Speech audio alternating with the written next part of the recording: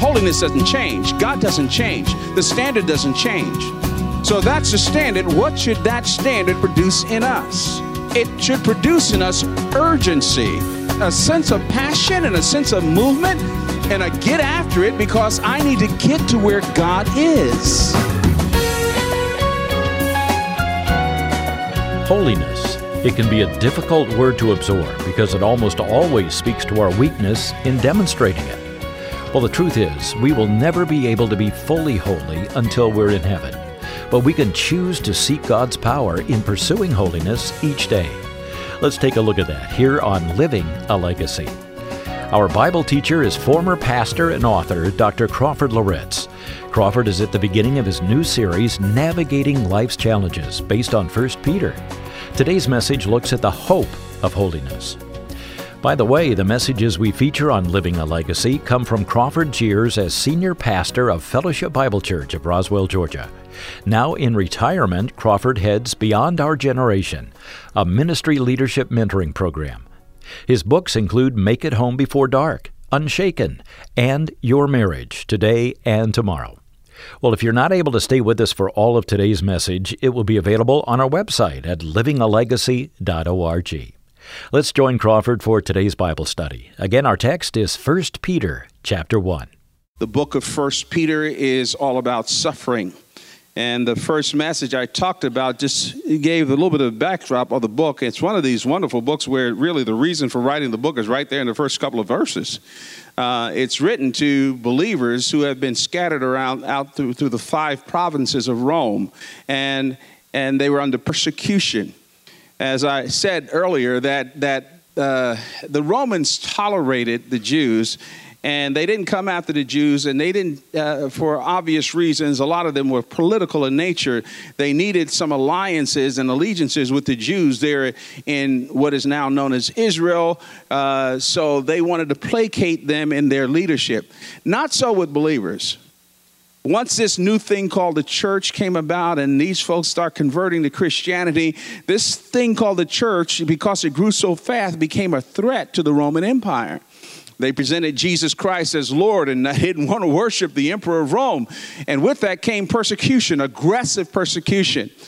And so they came after these believers with a vengeance. And so they were uprooted from their families and from their locations and from all of that and scattered around these 5 provinces. And Peter is writing them to give them hope, to give them a sense of firmness and assurance that suffering, yes, it's a gift from God. It is a privilege, but that God is with you. And he's helping them to overcome and to walk through all of this. And so the very first message we dealt with in chapter 1, beginning in verse 3 down through verse 12. We talked about our inheritance and what that's all about and how our relationship with Christ is priceless and precious. And Peter reminded them of the foundation of what they have. And by the way, whenever we go through suffering, whenever we go through a hard time, you got to focus on what can never be taken from you. What is always the same. What cannot be rattled, what cannot be shaken. In so many words, Peter is saying, look, God is not up in heaven sipping Malox over your predicament. He's not rattled. He's got options. He knows what's going on. And not only that, you need to focus on that which is permanent in your life. I'm going to say that to somebody here today. You're going through that. And again, you need to be called back to that which is permanent. Now, interestingly enough, he moves from that discussion and he talks about holiness. And at first glance, when you know the occasion of the book, you say, well, why are you talking about holiness? These people are suffering. What's the relationship between holiness and suffering? In fact, I'm going to give 2 messages on holiness because it's a 2-part thing. He actually, the theme of holiness is picked up in chapter 1, verse 13, but it goes all the way over to chapter 2, verse 12. And we're just going to cover chapter 1 today. The title of the message is The Hope of Holiness. So why does he talk about holiness? And I think the answer is very, very obvious. And that is that pressure and suffering have a tendency to cause us to relax. or to wander away from what really matters and what's really important to us. Sometimes suffering will breed discouragement. And you cave into your circumstances. You cave into what's around you. You can get to a place where, well, why me? Why is this happening to me? You know, I didn't do anything to deserve this. And if you're not careful, you can get very lazy. You can create this defeatist mindset. And so Peter was concerned about this. Let me back up and say some very direct essence things. And my tone has got to match the text here. This is a very sobering passage. Now, I'll say it, too many of us are more concerned about our personal freedom than we are about our personal holiness. And as you read this passage, you back up and you think, too many of us are concerned about asking the wrong questions. We're asking questions like, how can I get, what am I allowed to do as a believer? How close can I get to the edge? And too many of us are declaring our freedoms. Now, don't get me wrong, I want to strike the balance here, but there is this kind of like false grace movement that spells grace as permission. And so, we're all about finding out, well, I can do this, I can do that, I can do this, I can do that, I can do this, I can do that, I can do this, I can do that. Mature people don't ask that question, though. It's not so much what I'm free to do, but the larger question that we've got to be concerned with, how do I best represent the one that owns me? That's the question. It's not my freedoms, that's the question. The question is, how do I live consistently, and how can my life best reflect the relationship that I have with God? And that's what Peter is talking about. And we're called to stay clean in a polluted world. And that's what he's sort of like underscoring here. So no, I know you're away from Jerusalem, you're away from the context and from the large church there. You've been scattered abroad. All kinds of things are breaking loose here. You're in unfamiliar territory, new jobs, new home, new environment, and all this other kind of stuff. And your great tendency is to cave into your circumstances and your environment and reflect the stuff that's around you. But I need to remind you that no matter where you're located, the calling is the same. Some of us need to hear that. That no matter where you're located, the calling is still the same. We're called, no matter where we are, to be clean in a polluted world. And that's not optional. A lot of us guys have white shirts. It's sort of like the foundation for a wardrobe, right? You got white shirts. So I shouldn't confess this, but I've had these white shirts, and so not long ago I got some more white shirts. Well, you know what happens when you've had white shirts for a while.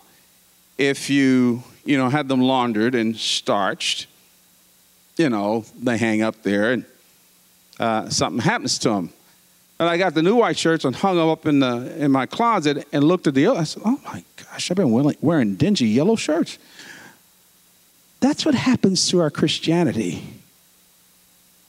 When we're not careful about looking at our lives and looking at how we're living and looking at our choices and keeping our eyes on the standard of holiness, we get dingy.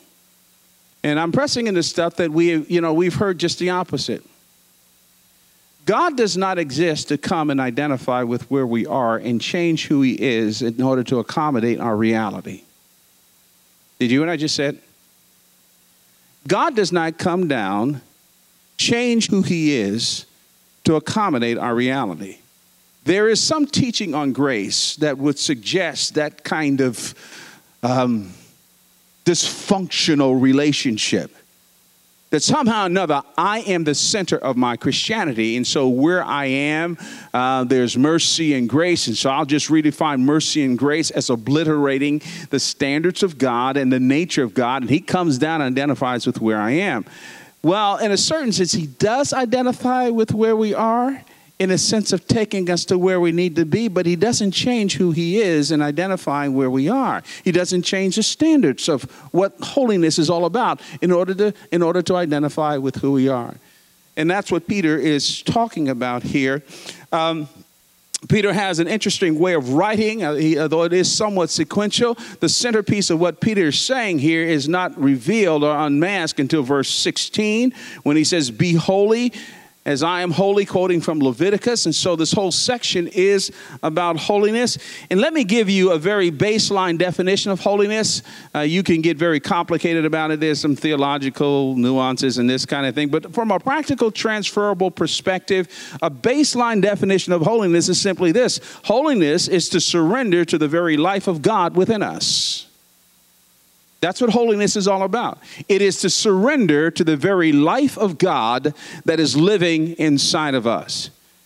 Paul said it this way: "Work out your salvation with fear and trembling, for it is God who is at work in you, both to will and do of his good pleasure." The emphasis is on the presence of God, so therefore you work out that salvation. And so holiness has to do with surrender to the very life of God within us. And so in this text, Peter is reminding us of both the standard of holiness and the power of holiness.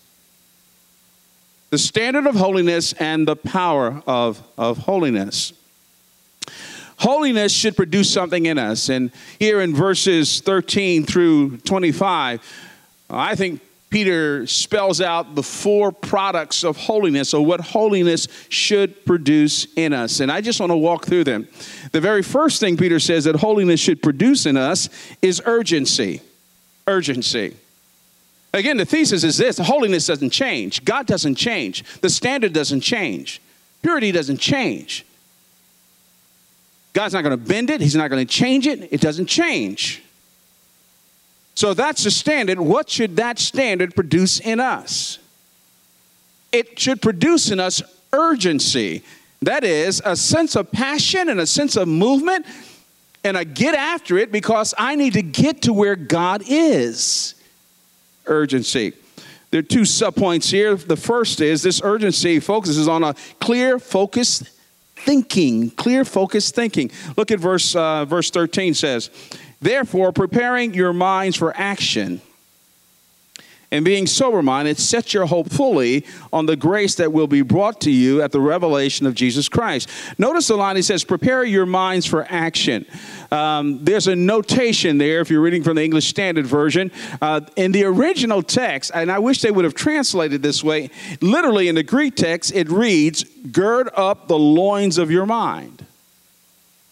I actually prefer that better because it's more graphic. It's an illustration that he's using. And I guarantee you, all these readers that read this, yeah, they got that.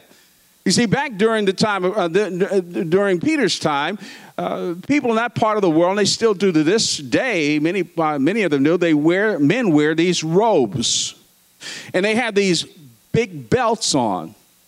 Now, what Peter is saying is that, look. Just like if you're in a hurry, you've got to run, you've got to walk up some stairs, you've got to run down some stairs, you've got to go get something. What they would do would take the fringes of the skirt there, they would put it together and then stuff it inside of the big belt.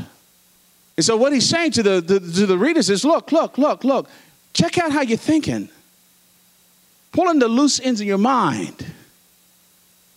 Holiness requires personal examination.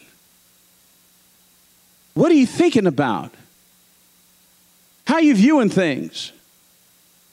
What are you dwelling on? We all will ultimately act on what we're dwelling on up here. Eventually, our thoughts will tell the truth about us. So Peter is saying, look, I know you're suffering. I know you're under persecution. And I know you want relief here. But as never before, you need to pull in the loose ends of your mind. And in context, he said previously, you're going someplace, you're going to heaven. Pull in the loose ends of your mind. Can I just ask you how you're thinking? What's going on in your head? What thoughts are you dwelling on? What are we allowing to occupy our minds? What awful negative conclusions are we drawing about people or coming to about people? Is there lustful thinking? Peter understood the relationship between thoughts and behavior, thoughts and behavior, thoughts and behavior, thoughts and behavior. He said, look, you got to think right. Then he talks about the relationship between the future and your behavior. He talks about setting our hope fully on the grace that will be brought to us through Christ. There's a relationship between hope and holiness. There's a relationship throughout the Bible. One of the classic passages is found over in 1 John chapter 3, verse 2. He says, you know, we're going to be changed. We're going to see him. We're going to be like him when we see him. And then verse 3, interesting verse. He says, everyone that has this hope in himself purifies himself, just as he's pure. Peter is saying your behavior is determined in relationship to the clarity of your vision about your future. Where are you going? If you're going there, then you need to act now like you're going over there. There's a relationship between hope and holiness. When I was with Campus Crusade for Christ for those years, I traveled a great deal. And I remember those early years on all these campus towns and things like that I'd be speaking in. And, you know, the budget was tight, so sometimes I'd have to be gone a little bit longer than I would like to in order to make the trips pay for themselves. But when I traveled, you know, our kids were small. I had this picture in my briefcase. In every hotel or motel that I would go into in these college towns, the very first thing that I would do would take the picture out and put it on the mirror. There's a picture of Karen and our little kids at the time. And the reason why I did that was to remind myself who was waiting for me at home. And to remind myself that I'm one decision away from stupid. And so when I'd walk out of that hotel room, I'd look at that picture. When I came back in at night, I'd look at that picture. These people are waiting for me at home.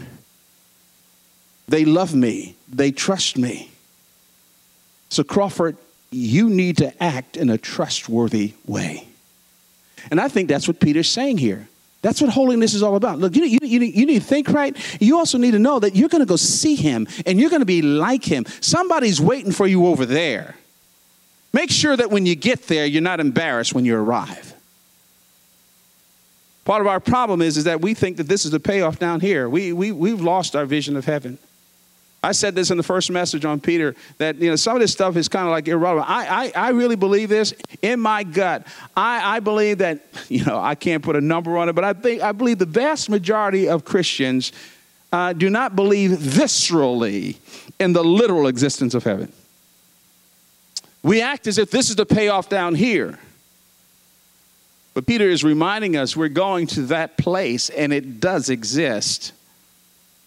It says, obedient children in verse 14, as obedient children, do not be conformed to the passions of your former ignorance. The expression obedient children, I think he's referring to, just like children tend to be easily influenced and shaped in a positive way, there should be a childlike nature. Our thoughts and our minds should be responsive to God. Be willing to let the Spirit of God and the truth of God's word mold and shape our behavior in our responses as obedient children. So he says, look, you're here. You can't be passive about your holiness. You got to be urgent about this thing. The second part of this urgency has to do with God-honoring living. Thus, he says here in verses 15 and 16, this is the point. He says, but as he who called you is holy, you also be holy in all your conduct. Since it is written, you shall be holy, for I am holy. Peter doesn't allow for any wiggle room here. There's no parentheses here. There's no, oh, gradually let's kind of get there. But I think what Peter's doing here is that he's calling for decision. The word holy, literally, the word holy comes from a Greek word, agios. It means literally to set apart, to take this and put this over here for someone else's use. That's the teaching of holiness throughout the Bible. You go and you get this and you pull it away from that context and you put it over here and you designate it for this use and this use only. So when the Bible talks about holiness, what it means is that we are to be set apart for God's exclusive use and pleasure, period. To be holy means to be set apart exclusively for God's use and for his pleasure. There's no compartmentalization. Or if I would say it another way, to the follower of Christ, there's no such thing as the secular or the sacred. We don't bifurcate our Christianity.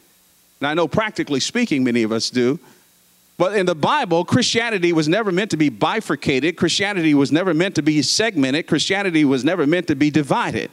Christianity was never meant to be part of our lives. Our relationship with God was never meant to be over here, and then we have these other relationships over here. No, the relationship with God is everything. There is no sacred or secular to the believer. None whatsoever. I glorify God as I play golf, although you might not believe that when you see my game.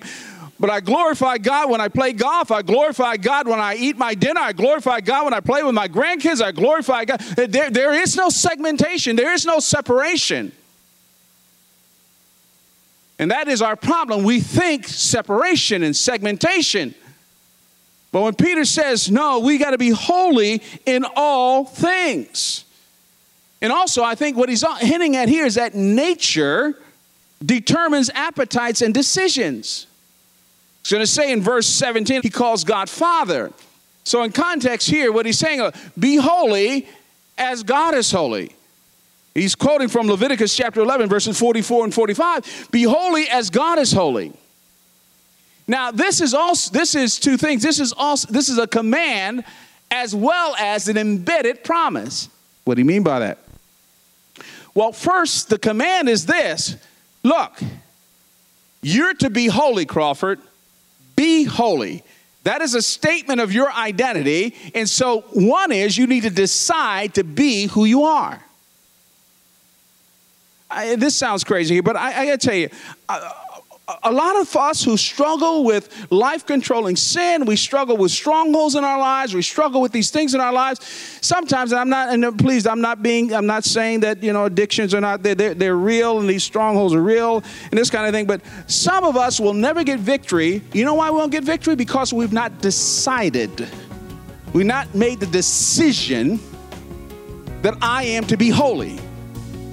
So we'll waste a lot of money on counselors and rehab and all these other things, and we have to make a fundamental decision. If this is who I am, I need to embrace who I am. God declared that I'm to be holy. Dr. Crawford Loritts, our speaker here on Living a Legacy, the Hope of Holiness, the title of today's message. We'll get to the second part next week. Crawford is at the beginning of his new series called Navigating Life's Challenges, based on the book of 1 Peter. As believers in Christ, most of us agree that the Christian life doesn't guarantee a trouble-free journey. In fact, many of God's most dedicated men and women have undergone tremendous challenges. This series will help us apply biblical principles that will give comfort and assurance when the tough times come to us. If you weren't able to hear all of today's message, listen on our website. Look for the past programs link. The audio is available anytime. Your emails are encouraging and help remind us of how God is using Crawford's messages to challenge listeners in their journey of faith.